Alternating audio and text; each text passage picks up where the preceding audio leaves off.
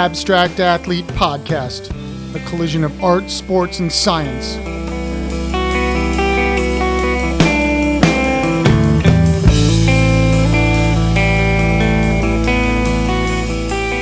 Welcome, everyone. Thank you, as always, for listening to the Abstract Athlete Podcast. To our great sponsors and our amazing listeners, thank you. If you have any questions or comments, please send it to info@theabstractathlete.com. A reminder, we have two other podcasts on the Abstract Athlete Network, The Abstract Doctors with Dr. G and Dr. C. You can follow us on social media under The Abstract Doctors or check us out at theabstractdoctors.com. Also, One Man's Ethos, the Tony Mandrich podcast. Follow us at onemansethos.com or on social media under One Man's Ethos. You can also follow Tony on Instagram at Tony Mandrich or on Twitter at Tony_Mandrich. And you can check out his incredible photographs at tonymandrich.com. Stop by our website, theabstractathlete.com, for information on subscription boxes and upcoming events and workshops. And make sure to follow us on all of our social media platforms as well. Excited about the podcast today and wanted to thank our buddy Dean Dickinson for helping set this up as we speak with former world champion American freestyle BMX rider, musician, artist, and designer Taj Mihelich. Going to chat about his creativity, including designing bikes, and his new book back before they invented open face helmets. I love that title. Also going to talk about his incredible BMX career and injury that cut it short. Make sure to check out his site, tajmihelich.com, and you can also follow him on Instagram at Taj Lucas. Let's welcome Taj Mihelich.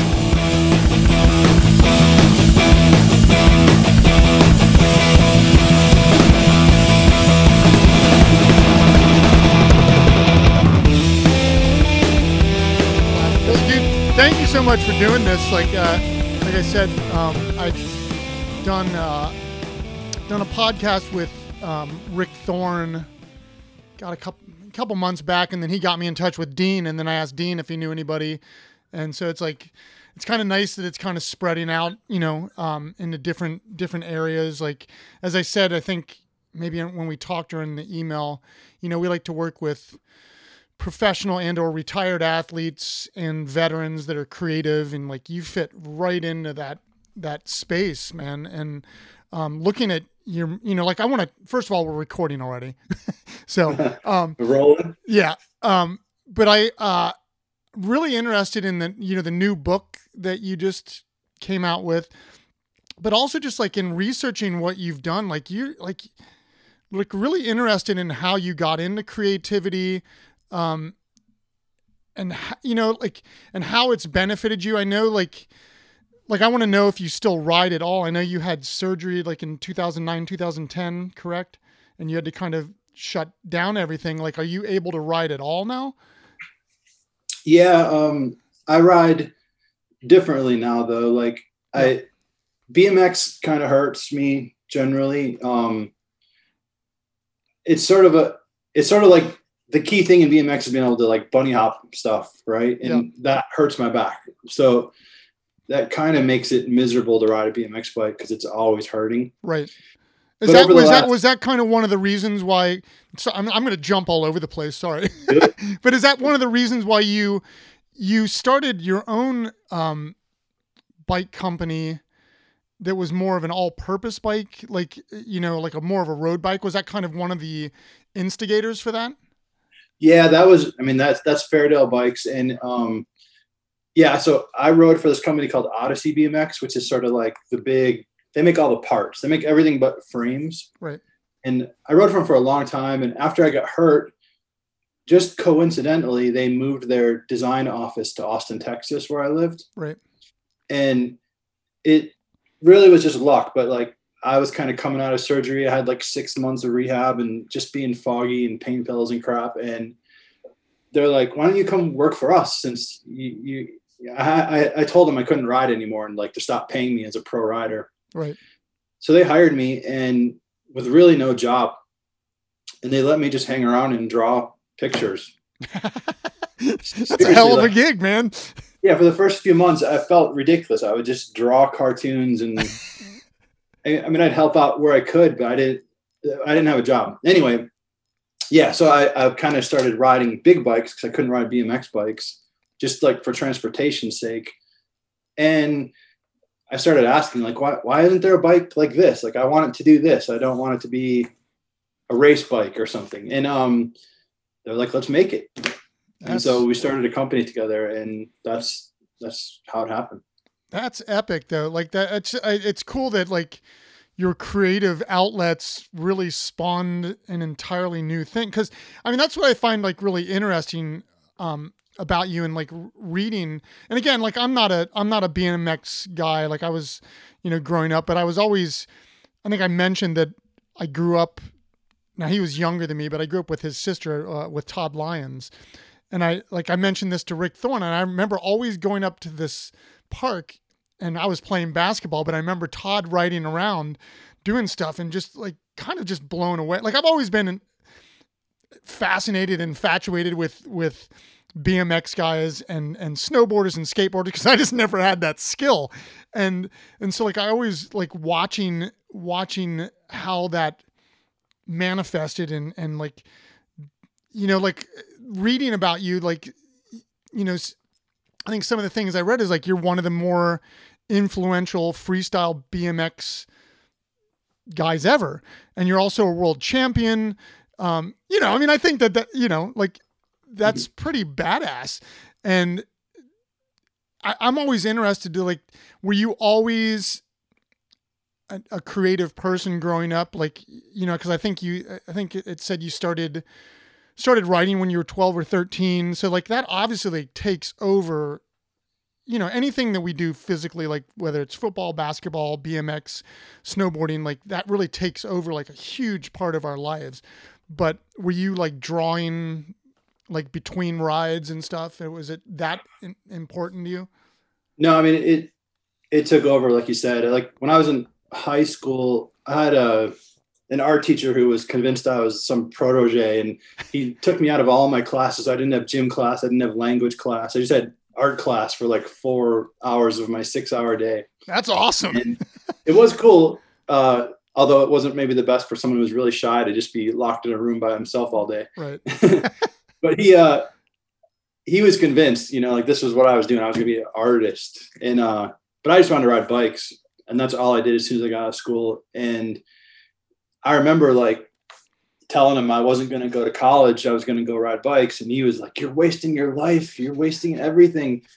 But that's what I did. I went towards bikes, and I mean, I don't really remember drawing a whole lot. And during my bike career, I was so focused on riding and applying all my creativity to bike riding. So right.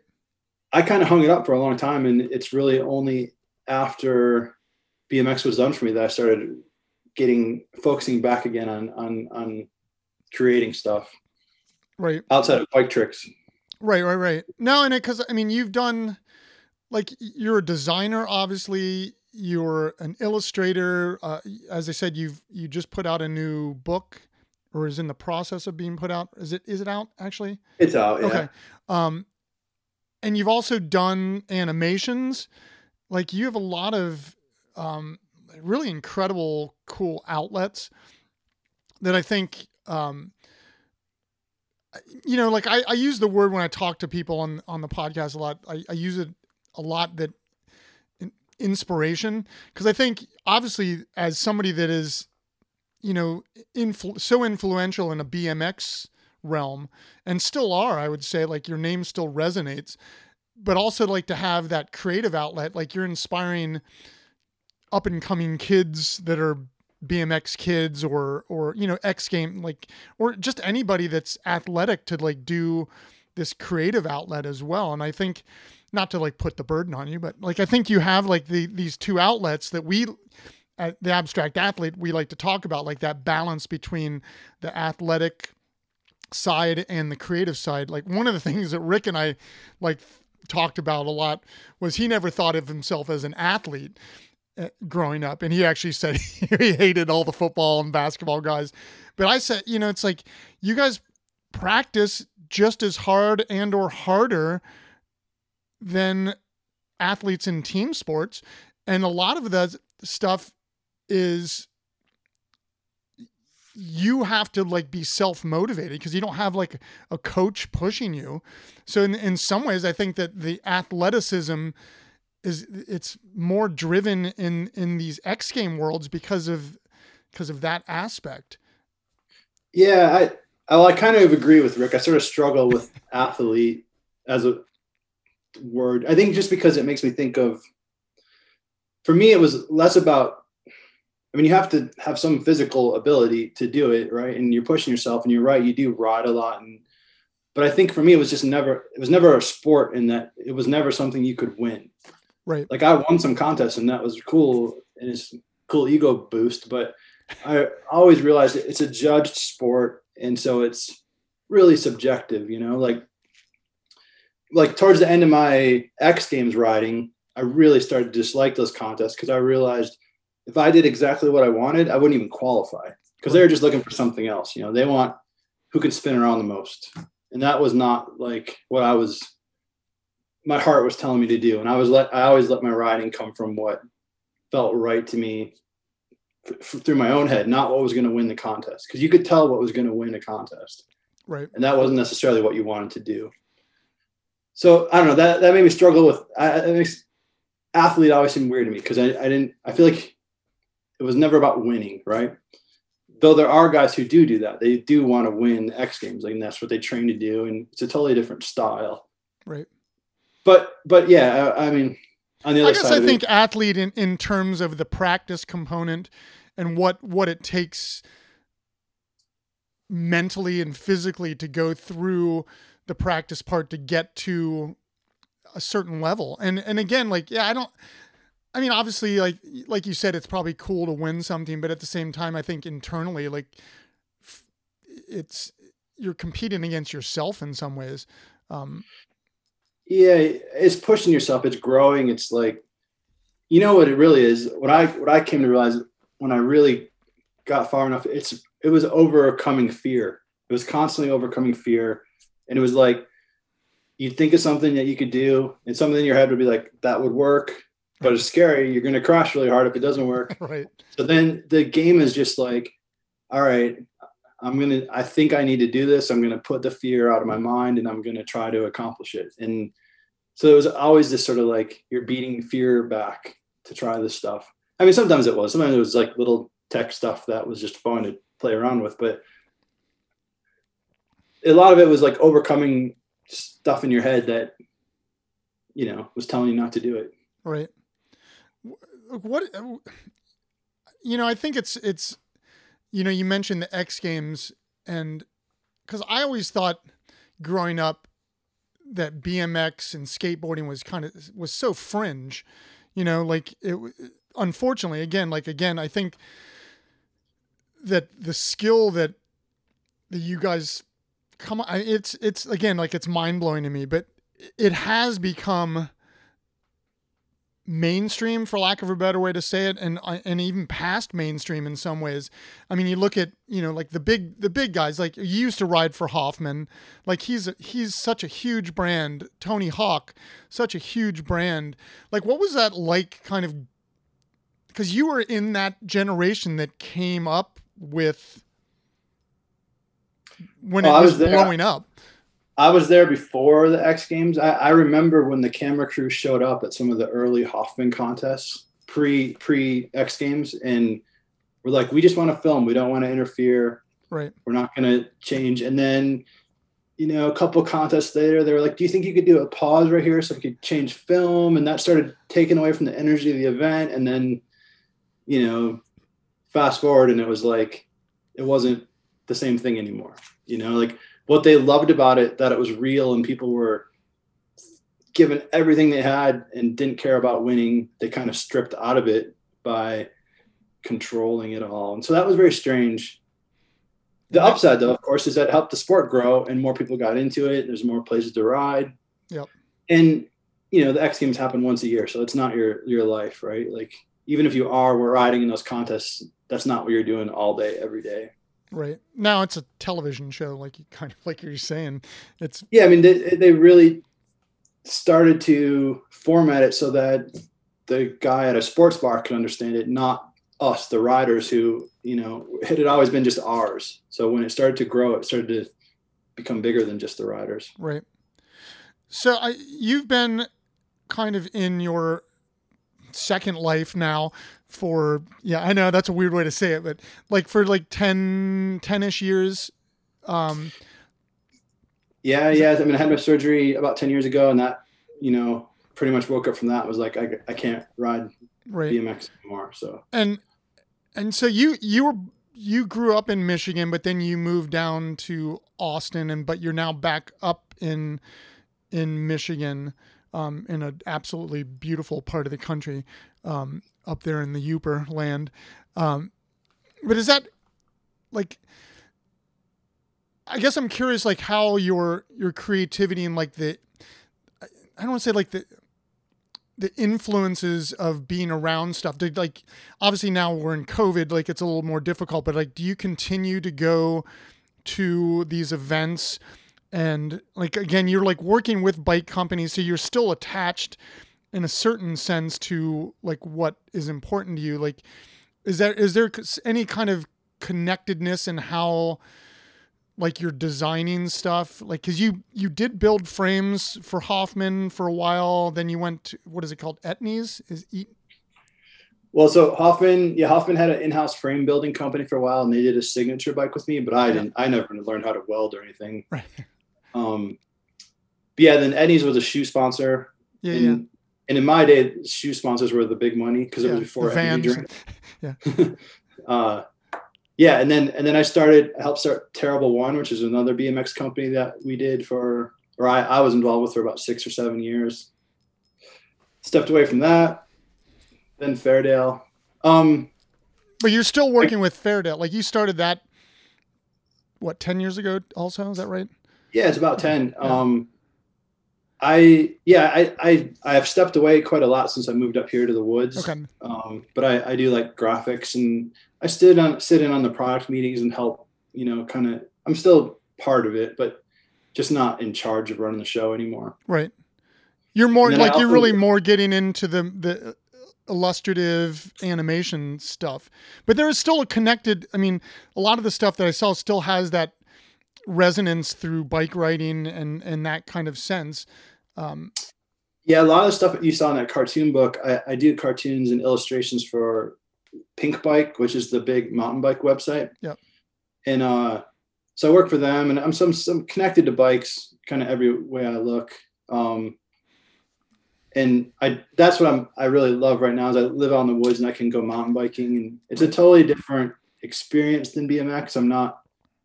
When I go mountain biking, it's just exercise and being in the woods and going fast. It's not, right, you know, trying to be creative or trying to like pour everything of my heart and soul into what I'm doing. It's just a bike ride. And so that's pretty cool for me. Right.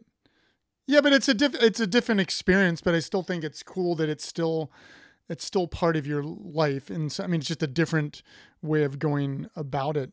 Because again, like, you know, what I was saying earlier is like bike riding was probably 99.9% of your life for 25 years or more.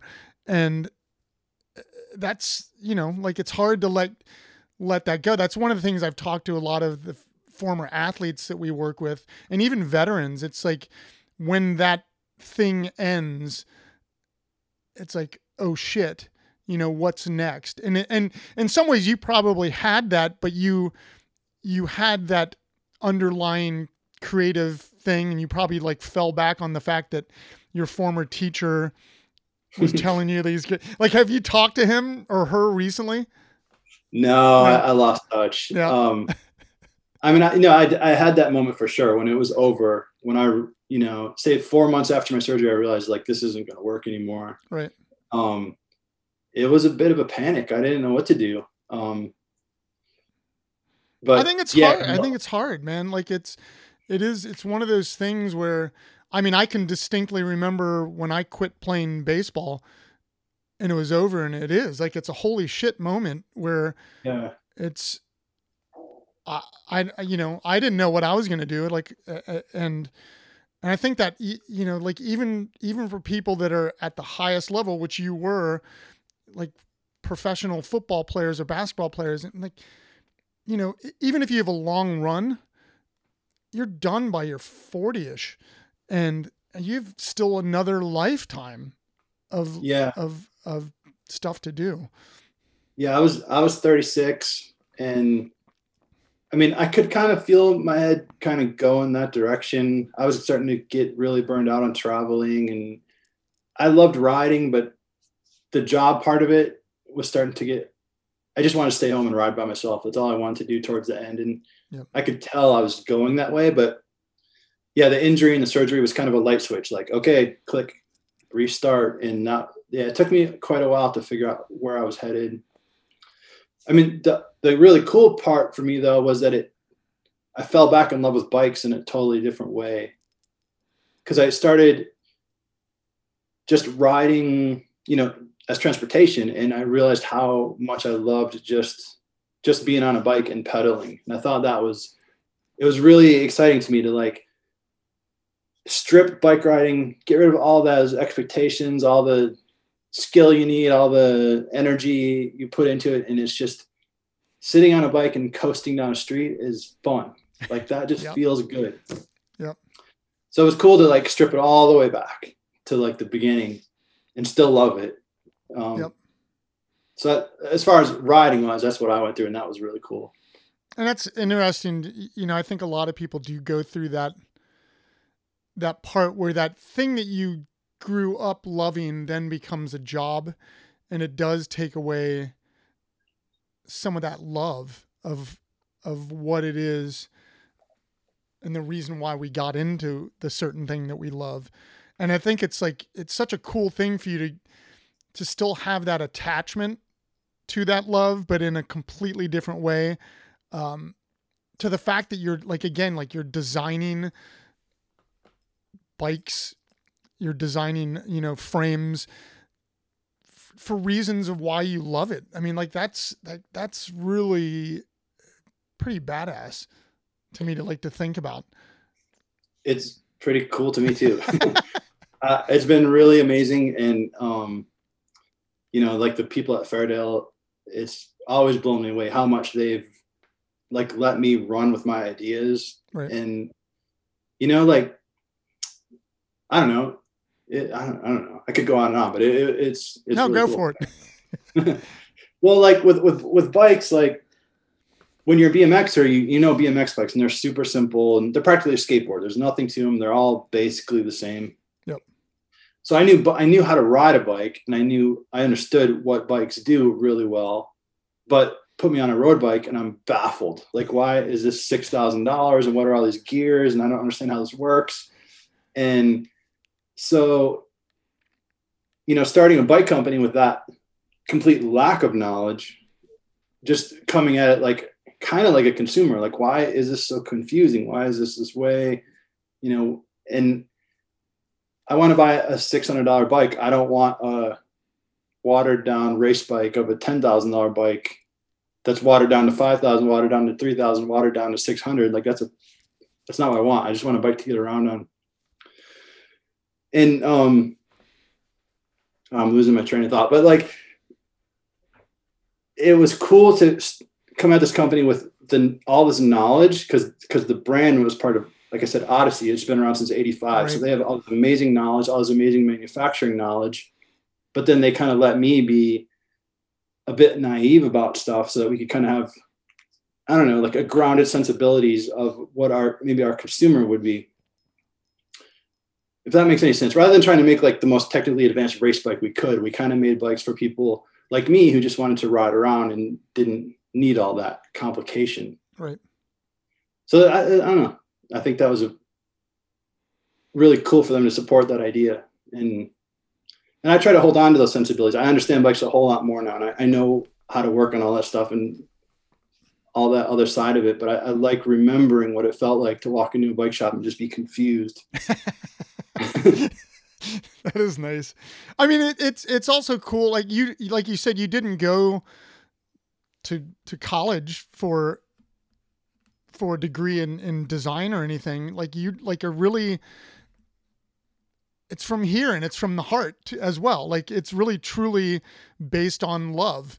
And you have the skill obviously for, you know, for drawing and thinking. And I love the idea that you are manufacturing, I mean, not literally, but manufacturing things in your head and putting it out, and that they are giving you that platform to do so. Because again, like you, I like the fact that you're like that confusion sense of thinking about what you used to ride, but then moving over to this other space and just like, what the hell is this? And, but then working through it, like, you know, literally like an artist would, like, you know, like you're really kind of you know, the brain, the gears in the head are like, okay, we need this, we don't need this. And it's not from a place of, like you said, kind of watered down bullshit. It's like really truly because you love this and you want to make it accessible to everybody, you know? That was a big part of it. You know, it was like, it was such a big part of my life for so long. And when I was a BMXer, my friends I'd want them to understand it, but you put a normal person on a BMX bike and it's really hard to ride and they're not comfortable. Yeah. So I love the idea of like being able to make bikes that can, get across some of like that simple love I found, and how awesome it is just to cruise down the street and coast to anybody. Like if I can get past that on to other people, like that's definitely the goal, like for sure. What, so you moved back up to Michigan. Again, like I'm in some ways, I think I'm a lot like you in that liking to be out in the middle of nowhere, being able to just create and do your thing. Like, was that a big part of it? Cause Austin's like such a cool town. But was it just like to that point where it's just like, I need my space. I need to, you know, be able to like have my creative space, my thinking space, and being away from kind of the day-to-day grind, you know, like literal and figuratively. Yeah. I mean, well, so I grew up downstate Michigan, which I'm up in the UP now. Yeah. I'm 9 hours from where I grew up, so I really didn't move home. Right. But I knew about this place. I came up here as a kid and knew how beautiful it was. But yeah, I always promised myself, I moved to Austin to ride bikes because it was warm all year. Yeah. And I don't know, I just had it in the back of my head that someday I would move to the woods, somewhere quiet, so with seasons again. Yep. And so when I wasn't riding bikes for a living, I finally gave it a shot, and it's been pretty cool up here.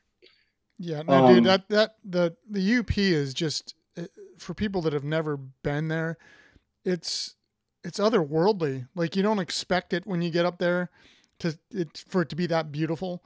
I mean, yeah, it's amazing. I mean, and we have like where I am, I'm kind of near Copper Harbor, which is a mini mountain. You know, there's not mountains in the Midwest really. Right. And I'm from Ohio. I'm from Columbus, so it's flat and gray. Yeah, I mean it is that way downstate too. And then up here, there's elevation, and it's, you know, Lake Superior is amazing, of course. Yeah. But yeah, I mean, I guess I had a lot of head injuries was the other reason. I wanted to like, it felt like there was so much going on in Austin. It was just constant kind of noise in my head, and I wanted to get somewhere that was calmer. Right. And I mean, do you find that creativity is like good for like, I always say that creativity is like inherently good for our mental health. It just is. Like you can sit there and draw, and then 2 hours later, it's like, oh shit, you know, where did the time go? But it was good. Like, is that another, or do you even think about that reason that creativity is like kind of good for that space? Yeah, I mean, I can't imagine not having it really, because it was aimed at my bike before, and now it's aimed at other things. But I can't help it. My brain's always creating. Yep. And if I don't try to apply it to something, I'm not happy. So I have figured that out. Like the more creative stuff I do, the happier I am. So right. Keeping that rolling is good for me. Right. But you like thinking about you and your BMX days, you obviously traveled the world probably. Do you ever take any of that experience to your drawings or your illustrations or your animations, like some of that experience of travel? And do you ever think about,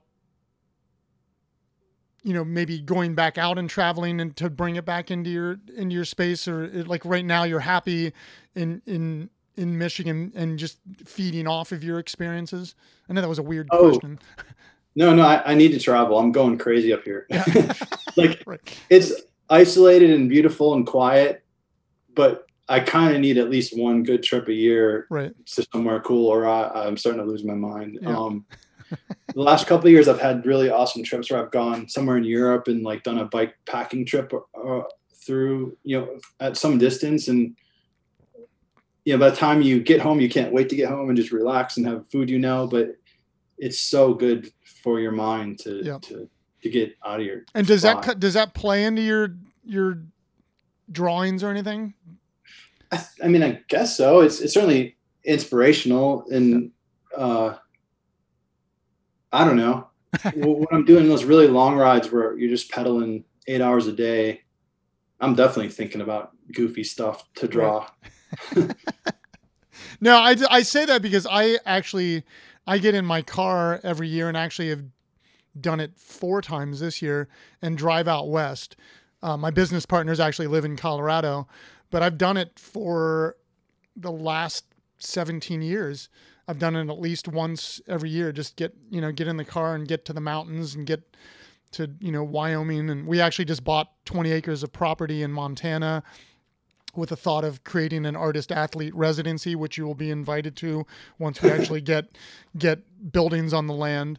Because I think, like it is, I used that word earlier, but it's inspiring for me to like see stuff that you do in terms of like being at the highest level as a BMX freestyler, like world champion, and now doing these incredible creative, like I use creative in a different way. Like, obviously you're creative as a BMX rider, but like your illustrations, your animations, and that kind of stuff, to bring that not to just kids, but to adults, and go, look, I did this growing up, but I always had this as well. And now, like they're mixing, like blah, blah, blah. Like, and I just think it's inspiring, like for people to like see the stuff that you've done and are going to do.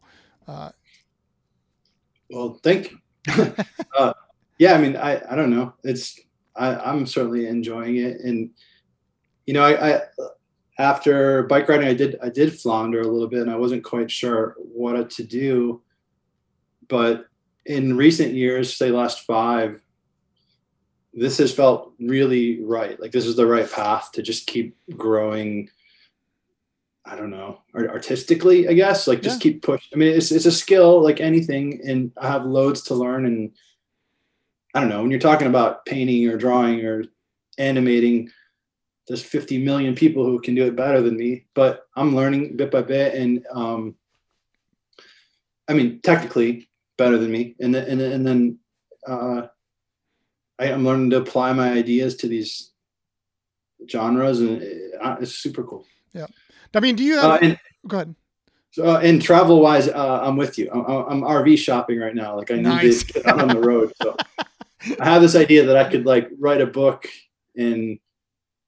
while I'm traveling around in an RV. So I'm kind of considering that right Absolutely, now. Dude. That would be sick. I think that'd be cool. Yeah.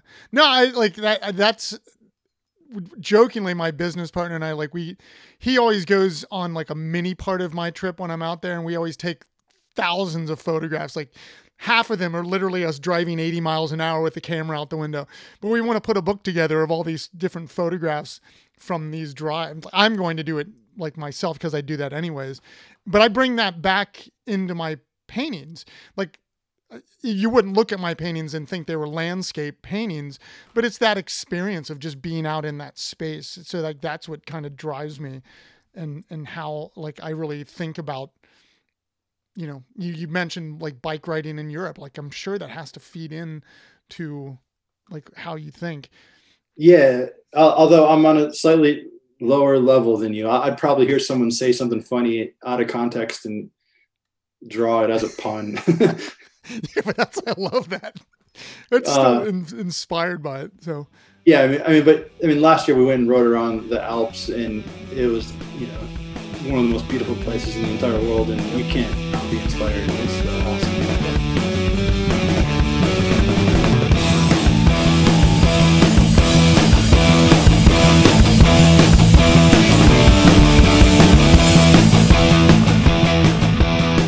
Quick break.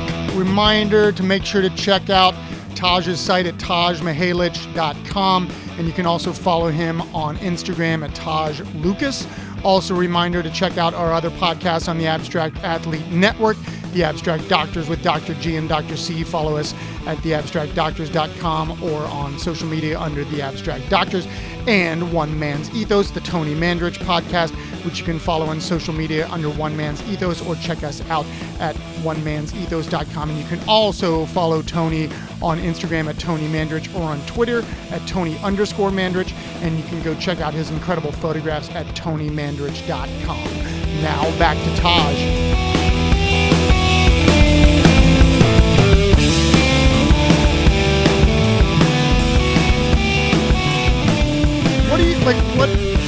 What are you thinking about next? You just put out a book. Like, are you constantly doing animations? Like, I mean, I don't want to give a where do you want to be in 5 years kind of a thing, but you know, like what, like, do you want to keep putting out books? Do you want to keep doing animations? Like, do you want to, I mean, are you trying to get your animations, you know, out on, you know?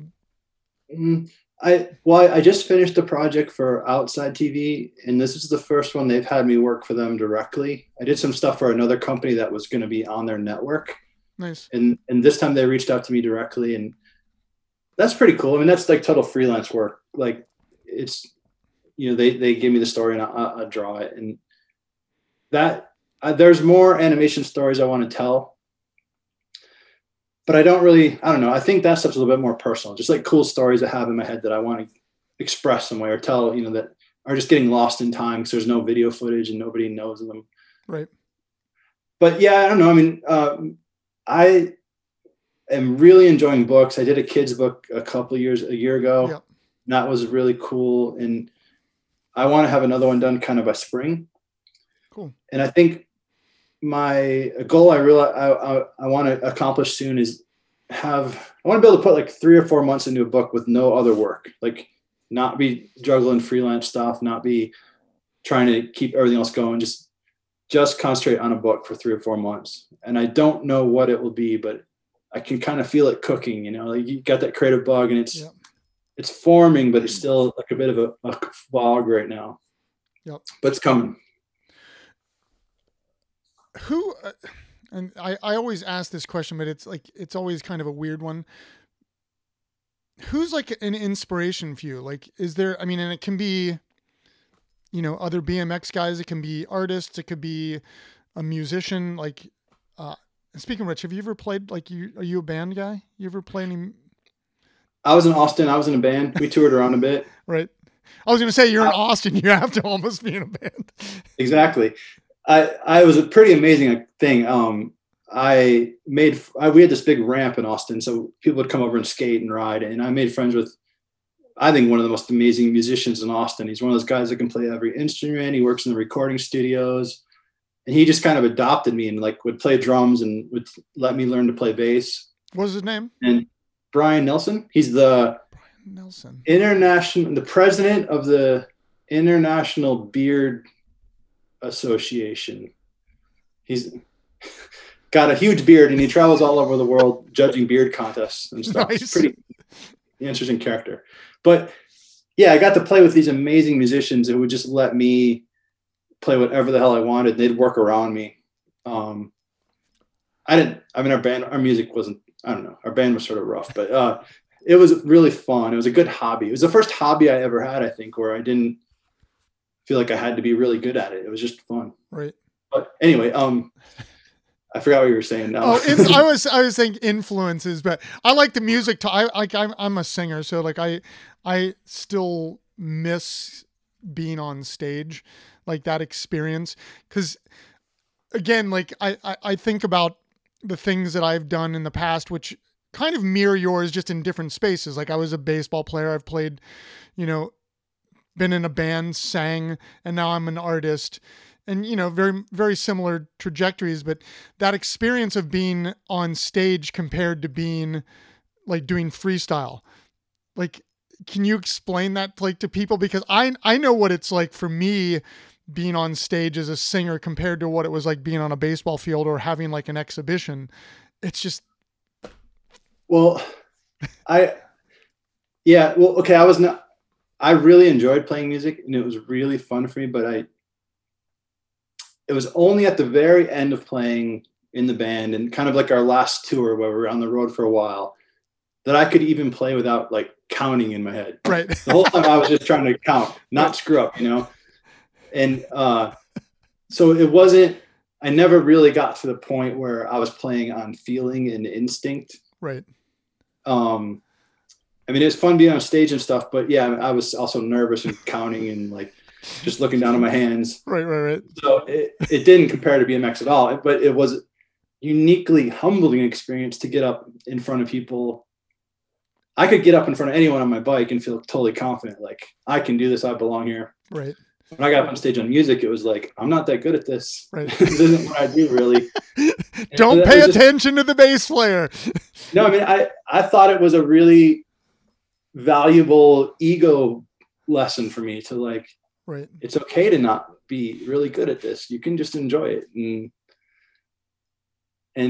you can live through it. Cause I would be really insecure about like, I mean, I would be totally uncomfortable being on a bike in front of a bunch of people and not being able to ride at the level I thought I should. Right. Well, there's a vulnerability to that, like that I think is really interesting. And I talk a lot about this with other people is like, we're all vulnerable people and, you know, different people have different shyness components, and being on stage in front of thousands of people, like everybody's nervous. It's just different people put it out there more than others. But I mean, did you still get nervous at the end of your BMX? I mean, like still at least have the butterflies? Was it? In BMX, it was different. Right. I put my hand on those grips and I wasn't scared anymore. Right. It was really, that's all I needed, you know? Right. And yeah, music was like the opposite. It was fun because it was scary. Right. Well, so I guess who are maybe some influences, and again, it can be from any world. Well, when I was doing the bike company, Terrible One, T1, we hired a guy in Austin named Michael Sieben, who I think he's one of my all-time favorite artists. And he worked for us for a while and it was super inspiring. I'd walk by his desk multiple times a day and we just basically hired him to draw and he would be just creating stuff. And it was really cool to see. I mentioned him also because I often worry I maybe try to mimic his style too much. I don't intentionally, but sometimes I'm like, oh, that kind of looks like Michael's stuff, you know? But I mean, it's because I love his work. So, but I think that's normal. Like, I think when we're influenced, I mean, I'm sure you did that on the bike as well. Like you had guys that you liked trick or something that shit, I got to try that, you know, and that's just being influenced. And yeah. I'm definitely influenced by him. I mean, I have like 3 of his paintings hanging in my house. I can't help but like, right. Oh, look how he did that. I want to figure that out. Right. But yeah, I don't know. I think I've moved my direction away from him enough that it's not the same anymore. But he's just someone I really look up to. Right. And then, you know, I wrote for Matt Hoffman, who is like goofball, but like the ultimate inspiration, just in that he never, ever, ever, ever stops. You know, he should have stopped riding many years ago. They told him his arm was going to fall off if he crashed again, and he kept on riding, you know, like, and somehow got through it, and just, you know, never, ever, ever give up kind of thing. Right. Um, I don't know. I pick up stuff everywhere, but those are the big ones I think I can think of. Right. No, that Hoffman's not a bad bad person to pick. I mean, that guy is world class. So, I yeah. Um. So in your travels, I always like to ask these like kind of generic-y kind of questions. But in your travels, like what are some of the places that you loved, like going, like and if ever ever you move out of the woods, would want to move to, or just want to go back to? I mean, you mentioned the Alps, but again, like being where you were, like I think you were able to like probably travel the world more than a lot of people.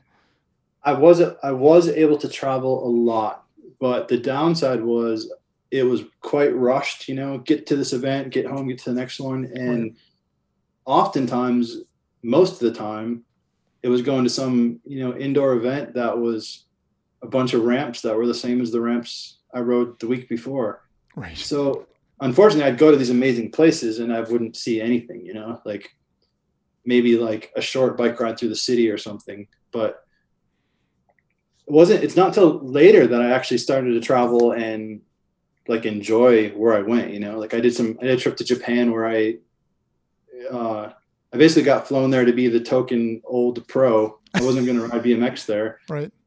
To make it interesting, and because I had time, I rode my bike from Tokyo to Nagoya just by myself, just freestyling, and got lost in Japan for a week. And that's a way better way to see the a place. Yep. But yeah, I don't know. I mean, New Zealand was pretty amazing. I wouldn't mind living there. I very seriously would live in the Swiss Alps. Yeah. It's so good there. I don't know. I've actually joked about it, but I probably would move there if I could easily. No. And then now that I'm enjoying mountain biking, like Whistler, Canada, and that sort of area is just epic riding. I would be happy to ride there every day. Do you still pay attention to like X Games stuff? Like, is there anybody that you find really interesting? Like doing I haven't watched X Games since like 1997. No, I really, really dislike those events. Okay. I mean, is there any? Even when I was in them, I wouldn't watch them. Right. I mean, is there any freestyle guys that you like really enjoy watching? Oh, there's so many. I don't follow it as much as I should. But last year I did some stuff for Vans, and they took me to some of their events. They do this event called the Pro Cup, which is basically like cement bowl riding. And that's something I was never good at. Riding cement bowls is really difficult. And seeing those guys ride was so mind-blowing. I mean, I could list everyone in the contest and just I follow them all, and it's so great to watch. Right. Well, because I always think that, again, like you were kind of in the heyday, like at the start of like when things really started exploding, and in anything like creative or physical, like things grow, and just like some of the things that I'm sure like some of these freestylers that are doing stuff now, like you could not have even imagined, 10, 15 years ago. And it has to blow your mind. It does. Like when I was at those events, I'd like see some lines like that maybe those guys weren't doing. And like, I would do that line. And I'd start to think, ego talking, like maybe I could do it. I got some stuff they're not doing.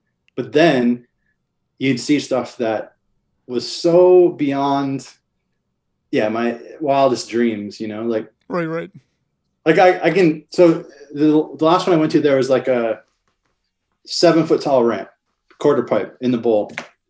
And I know from near 20 years of being a pro that on a 7-foot ramp, you might be able to go 8, maybe 9 feet tall, high. That's maxing out. That's really all that's possible. And I'd see these guys go like 15 feet high out of it. It was absolutely doesn't make sense. I don't understand it. And it blew me away, and let alone the tricks, but just pure air time was a whole nother level now. that has to be, I mean, that just has to be like mind blowing. Like just to see how things have just changed so much. Cause again, like you said, it's not like the equipment has drastically changed in the sport. And I don't know, like it has to be just kind of mind blowing. You know what's really cool about BMX, and this would be true in skateboarding too, is there's like spots. There's like spots in Austin that people have been riding. They were riding it for 10 or 15 years before I moved to Austin in 93. So people have been riding these spots forever. Same spot, hasn't changed. And you just kind of see the progression through the years, the stuff people do at that spot. And I love watching that. Like I love seeing, you know, this rider Brad Sims just rode this like wall ride spot that I used to ride in 93. And it, like I said, it was old back then. And he's doing stuff that, I don't know, it's so beyond what seems possible. And It's just cool imagine what it's going to happen in 10 more years. It's going to be. Yeah, I love watching it get reinterpreted and refigured out. And yeah, see it continue to keep growing, you know? Yep. Like you think it's all figured out. Like what more can you do? All you can do is spin around more than the other guy. But that's like, again, like, cause those riders probably go back and watch like video of you, and it goes back to the creativity aspect. Is like, you're an influence in that world. They're taking it to that next step. It's like when you look at, what's his name? Michael Sabian? No, Brian Nelson. Who was it? Sieben. When you looked at his drawings, it's like he's inspirational to you, but you're taking it to another space. It's like, it's very much similar that we get influenced by these things, but we always, it's almost like competition in some ways. We always want to take it to that next space to make it ours and make it, you know, like, and get somebody to go, holy shit, that, whoa, that's awesome. You know, I always love that, how it's like a stair step, you know, how we take those things and influenced and move it forward. Yeah. I mean, I feel that with my own work, just seeing it kind of grow, and like my sort of technical capabilities growing with, you know, being able to make the stuff in my head come out. Yeah. It's neat to see how it kind of compounds, and yeah, you build off what you did before, what you learned. And yeah, that's just like something I've realized recently too, is just how developing my skills helps me be able to create what I want to see exist. I never really understood that. I thought people who could draw and create art, it just came out of them, right? But now I've realized more and more, at least for me, it's developing a skill. It's just like it's riding. Practice. Exactly. Nail on the head. That's what I tell students all the time, because I work with a lot of athletes, and it's like, this is no different than you playing soccer. Remember the first time you played soccer, you sucked at it. You kept playing soccer, you got better at it. Sit down with a pencil. Like, you're going to suck at it the first time. You're going to get better if you keep doing it. It's just practice. Yeah. I think we're all creative beings. I just think most people stop, and I think we all should be creative beings, because I think it's, like I mentioned earlier, like, it's just good for us. It's, you know, just like physical exercise, this is mental exercise. It's just good for our brains. So, but I do, like, we'll kind of like wrap up here, but I do appreciate like you coming on, because I do think, again, like, you're doing things and have done things that we find like extraordinary. I'm sure like you're a humble person. You're like, I just did what I did, but like you did some really cool shit back in the day as a BMX rider, and you're doing really cool shit and continuing to do cool shit. And it's like you said, like, you're still growing as an illustrator and as a designer. And that to me is like what's going to be cool, is to see where that stuff goes in the next 10 years or 5 years or whatever. And like how it, you know, evolves and where it evolves, I guess. Yeah, I'm excited too. I know it's like it's not even a question, but yeah, but I don't know. Well, I am excited. I feel really like I'm on the right path, and it all seems to be working. yep. I can afford to eat, and like I'm gonna Bonus. live just doing kind of really just what I want to do. So that's Right. I'm gonna keep driving forward with it and see where it takes me. I have to ask you the stupid question. What's your favorite band? Like, so you grew up, or you didn't grow up, but you lived down in Austin during, I mean, South by Southwest, which is one of the great music venue or festivals in the world. Like, do you have, Oh, I know it's a horrible question to ask. it is a horrible question because I wouldn't be able to say I have a favorite one, but I get, I don't know. I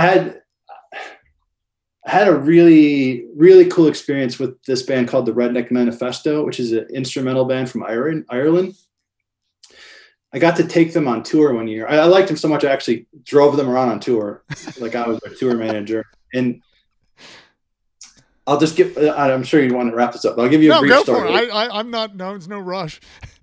So they nobody knew who they were, right? They're a band from Ireland, and we're on tour, and it's a Wednesday night in like Alabama, and there's like 10 people there, just at a bar getting drunk, and they would start playing, and everybody at every show, everywhere we went, no matter how jaded the crowd was, would drop what they were doing and just get hypnotized on this band. And just, I mean, like you said, I lived in Austin. I've been through South by Southwest. I've seen a zillion bands. I've never, ever seen a crowd act the way they would when this band would play.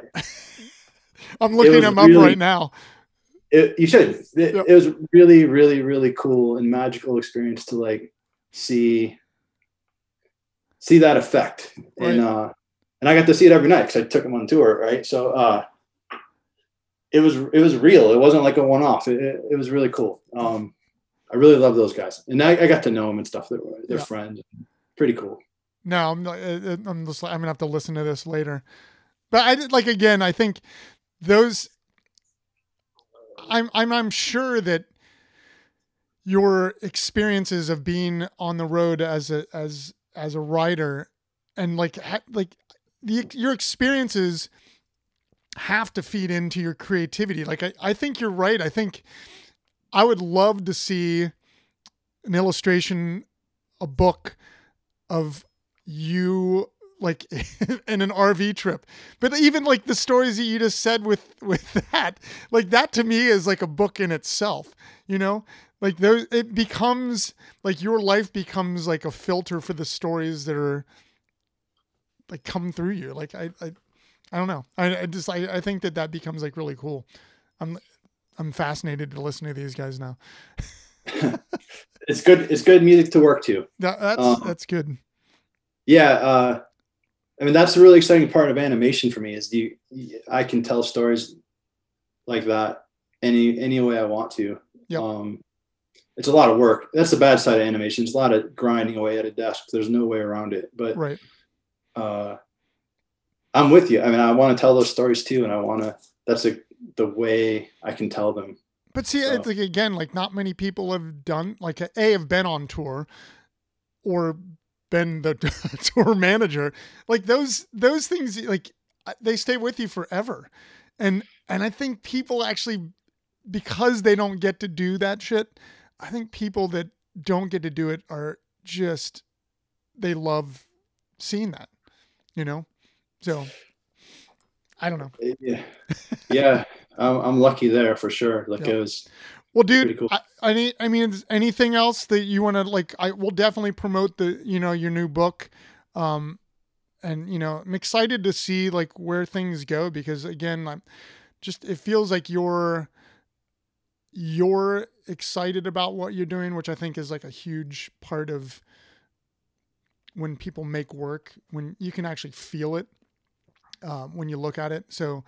I'm just excited to see how things grow for you because I do feel like you've said a couple times that you're still in the learning process, as we all are as creative individuals. Like we go through those changes and tweaks the rest of our lives. But I'm just like excited to see where it goes. But I do like, it was just cool talking to you. It was cool meeting you. And thanks to Dean for putting us together, because, you really do fit right into what we talk about.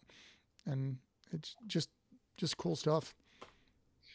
Well, thank you very much. Yeah. I hope if I'm in any way inspiring to anybody else, that's great news. Yeah.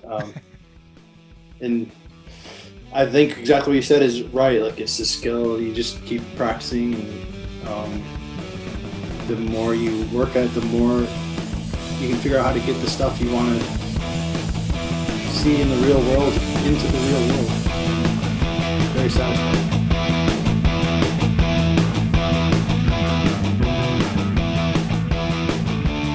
Really big thanks to Taj again for jumping on today. Such interesting stories to hear from his past as a BMX rider and his musician days as well. Really loved hearing about his designs and his creative pursuits. Again, make sure to go to his website, tajmihelich.com, and you can also follow him on Instagram at Taj Lucas. Do not forget to listen to other podcasts on the Abstract Athlete Network, The Abstract Doctors with Dr. G and Dr. C. Follow us at theabstractdoctors.com or on social media under The Abstract Doctors. And One Man's Ethos, the Tony Mandrich podcast, which you can follow on social media at One Man's Ethos, or check us out at onemansethos.com. You can also follow Tony on Instagram at Tony Mandrich or on Twitter at Tony_Mandrich, and check out his amazing photographs at tonymandrich.com. Thank you for listening to The Abstract Athlete Podcast. Stop by our website, theabstractathlete.com, and social media outlets for future events, pop-up exhibits, podcasts, and other information, including creative training journals and subscription boxes. See you next time when we talk with an incredible artist, and U.S. Navy veteran Kristen Cronick. Thanks as always, and do not forget to exercise the body, and do not forget to exercise the mind. Stay well out there.